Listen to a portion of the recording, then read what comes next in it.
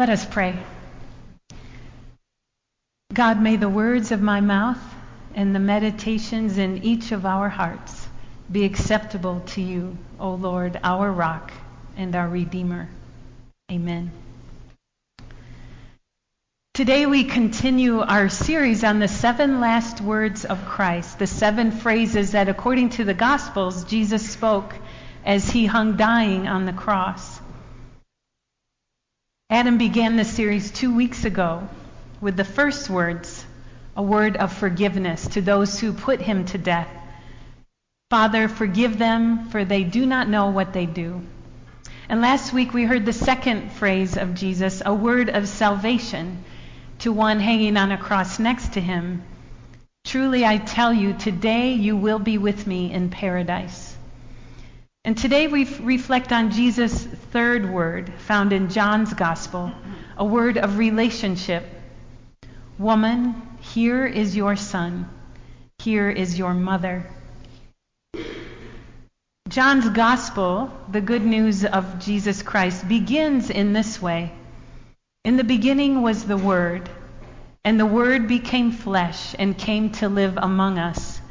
This Jesus, full of generosity and truth, full of God, and from him we have received grace upon grace. He came to what was his own, but his own people did not accept him. But whoever did accept him, he made them to be their true selves, as God's children, at home with God and one another. The author writes, he came to his own, but his own did not accept him. Throughout his life, Jesus knew much loneliness, the loneliness of not being received, accepted, or understood, even by his own family, who did not always understand or accept his way of being. It was so countercultural and maybe upsetting to them. At one point, we're told Mary and Jesus' brothers traveled north to Capernaum, where Jesus was teaching, and they came to the house and they asked for him. And the people said, your mother and brothers are here for you. Perhaps they were coming to restrain him and take him home. But Jesus said to the people, well, whoever does God's will, those are my mother, my sisters, and my brother.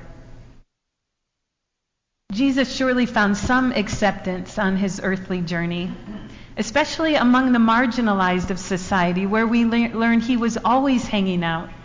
Those who had been rejected by the culture due to disease or sin or race or religion, they accepted the one who unconditionally accepted them. And to a point, he found acceptance by his 12 disciples, those that he called to come and follow him personally. And in fits and starts they did.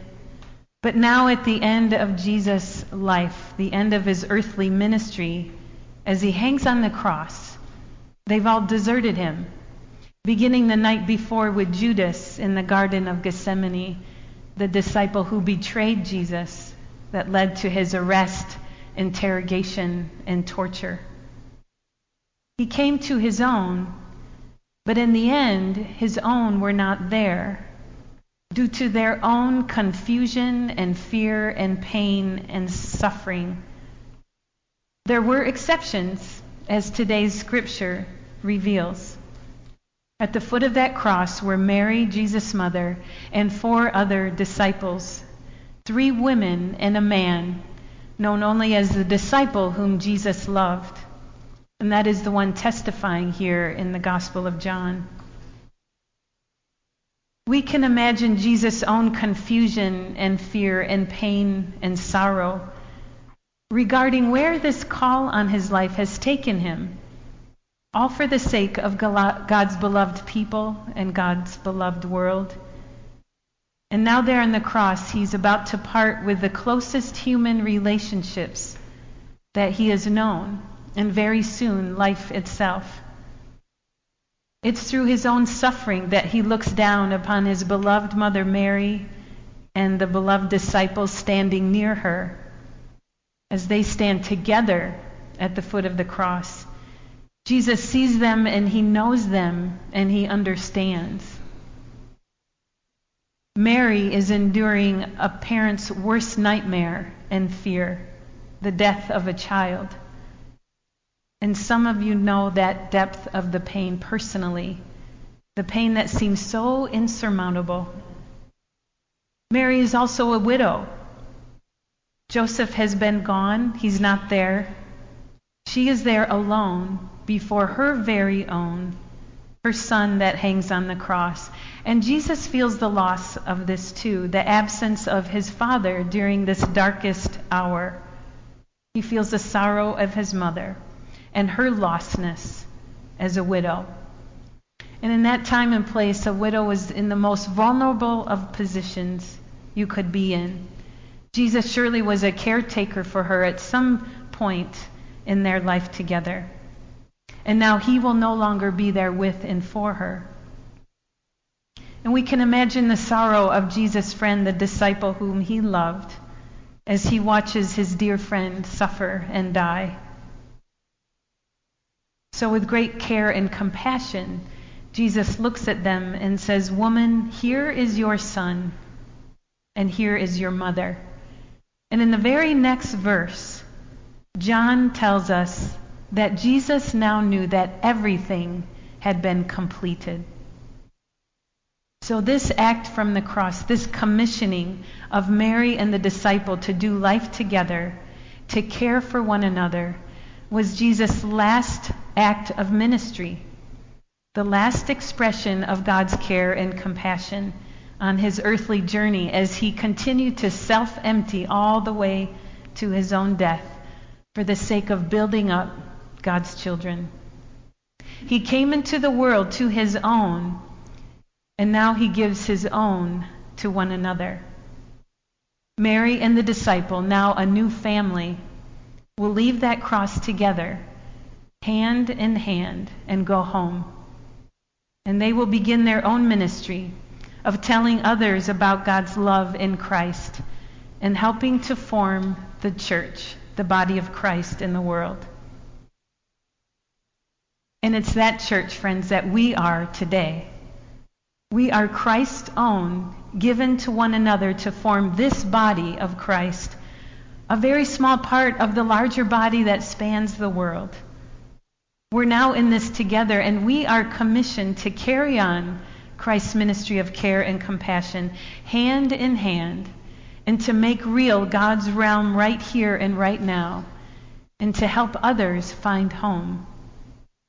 Each one of us as members of this body brings God-given gifts, and according to our giftedness, God has already equipped us for acts of care and compassion. Today we're reminded of our calling and giftedness as we will ordain and install our newest class of church officers, those called to serve as deacons and elders. And before us as the church, they will affirm their intention to carry on Christ's ministry as they respond to several questions called the constitutional questions. And all of the questions that we will ask them and they will respond to, all of us have likely said yes to at some point on our faith journey, if we were baptized, confirmed, or have ever joined a church as a new member. The questions encapsulate the affirmation and can be summed up like this: will you seek to follow the way of Christ? And will you express the love, care, and compassion of God to one another that Jesus did throughout his life, and even in his very last act from the cross, as he wove lives together like Mary and the disciple and like ours today, to travel hand in hand and to help one another find home? I invite you now to imagine with me, to get comfortable, and I invite you to close your eyes if you wish, while we imagine ourselves at the foot of that cross. You're standing or you're kneeling. Jesus is there. You might be there with your own cross of confusion, of fear, of pain, of sorrow. Everything Jesus experienced. And Jesus looks upon you with knowing and understanding. and longs to show you that the God who created you is in this with you. So where do you need God's hand? In your confusion today? Your fear? Any sorrow? Any pain? And open your hand to God now.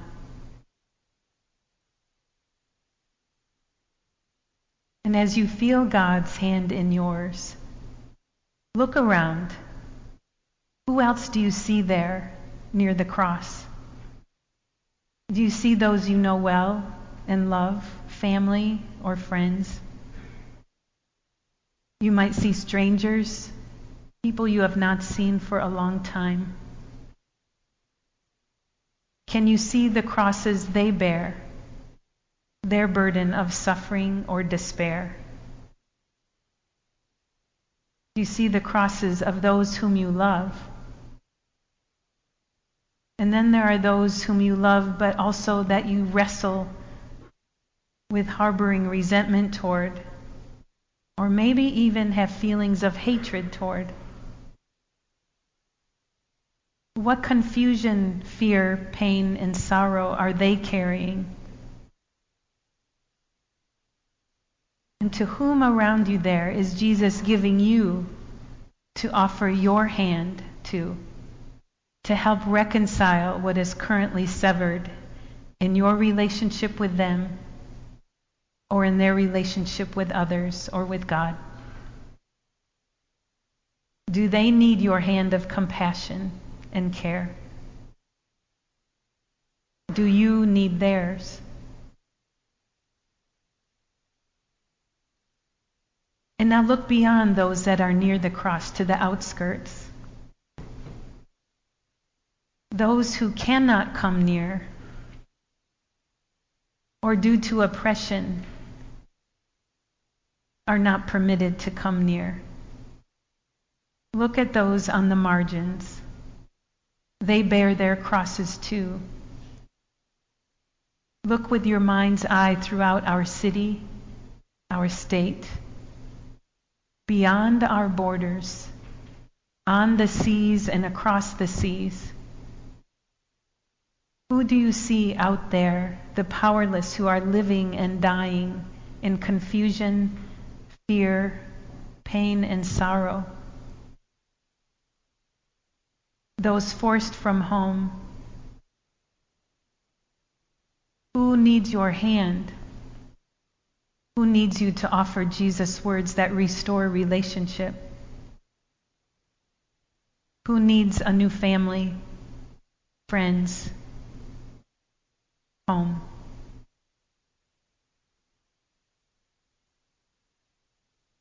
And now take a moment to consider a time in your life when someone offered you their hand, literally or in spirit, reaching out to you with compassion and genuine care for you. And recall how that served to restore you in your relationship with God, with another. How did it give you a sense of home again? Or maybe for the first time? How did it help you find your way into the arms of God? And now give thanks. And you may open your eyes.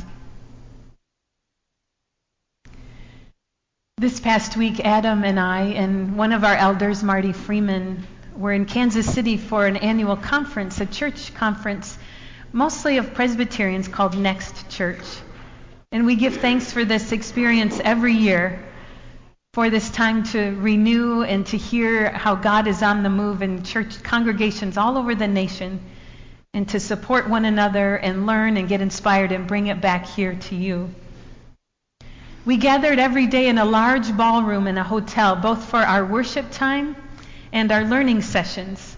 Over 500 people, many pastors, but also church members. And the crowd there did not look too unlike what we look like here.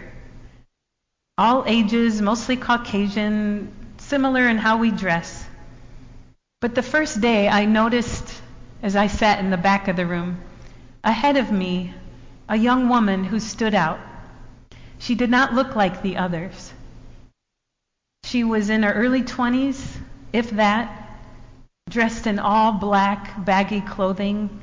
All 3 days she wore black, and she wore a black hat every day with the name of a heavy metal and punk band. She had piercings on her face, and when she walked, I noticed she always kept her head lowered. During one of our worship services, the leader invited us to stand for our closing song. Then they invited us to join hands as together we sang "We Shall Overcome" by the folk artist Pete Seeger. And from my seat in the back, I watched the room as over 500 people, one by one, took the hand of someone standing next to them. And my eyes again landed on this young woman in black, there in the middle of the room. And the instant I saw her, a woman standing behind her noticed that this young woman in black was not hanging onto hands with her right hand. It was empty. So she tapped another person standing next to the young woman to grab that young woman's hand. I don't know the story of the woman in black at all, whether she came there with peace and contentment or bearing her own cross of confusion, fear, pain, and sorrow. But the Spirit was on the move, ensuring that no matter how we showed up there, our hands were woven together in compassion and care as we sang, "Deep in my heart I do believe we shall overcome. We'll walk hand in hand, we shall live in peace one day. And we are not afraid today." And my hope, and I like to think that woman felt something new as the other woman grabbed her hand that day. Well, the Spirit is on the move here. No matter how we show up here, and every time we show up here, whether with great freedom in our spirit or with great sorrow, the Spirit is at work weaving our hearts and hands together. The great paradox of the gospel is that in order to be built up together, we have to get to a place of vulnerability together. We have to be honest about our own confusion, pain, fear, and sorrow. For it's in that where we come to understand others and have compassion and care for others who bear their own cross. I'd like to invite you into some vulnerability.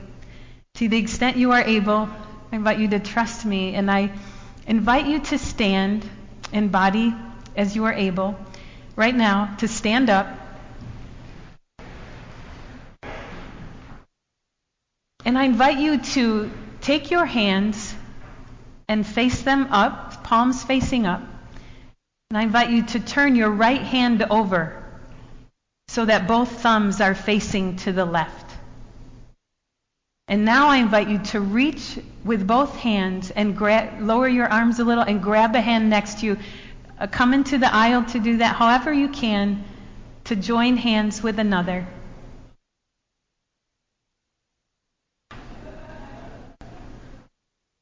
And in this way, as you hang on to hands, you will see that you are lifting someone up as you are also being lifted up by your brother and sister next to you. And now I invite you to take your hands and weave your fingers together like this. Weave your fingers together. And I invite you to notice the difference, how this feels. It might feel more vulnerable, it's more intimate, but it's also stronger. This bond is how God unites us together and gives us God's own to one another to do life with, a bond that is hard to break when we stay centered on the life of Christ. And as we stand here woven together, let us pray.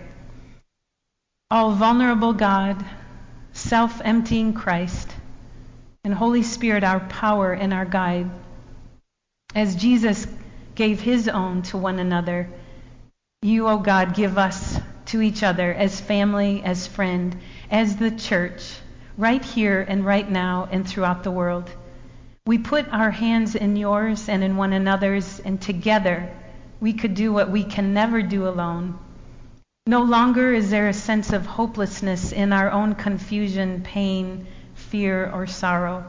No longer must we depend on our own unsteady power, for we are all together now, reaching out our hands for your power, O God, as we join hands. And when we do, we give and receive Christ's care and compassion over and over to all we meet. Amen.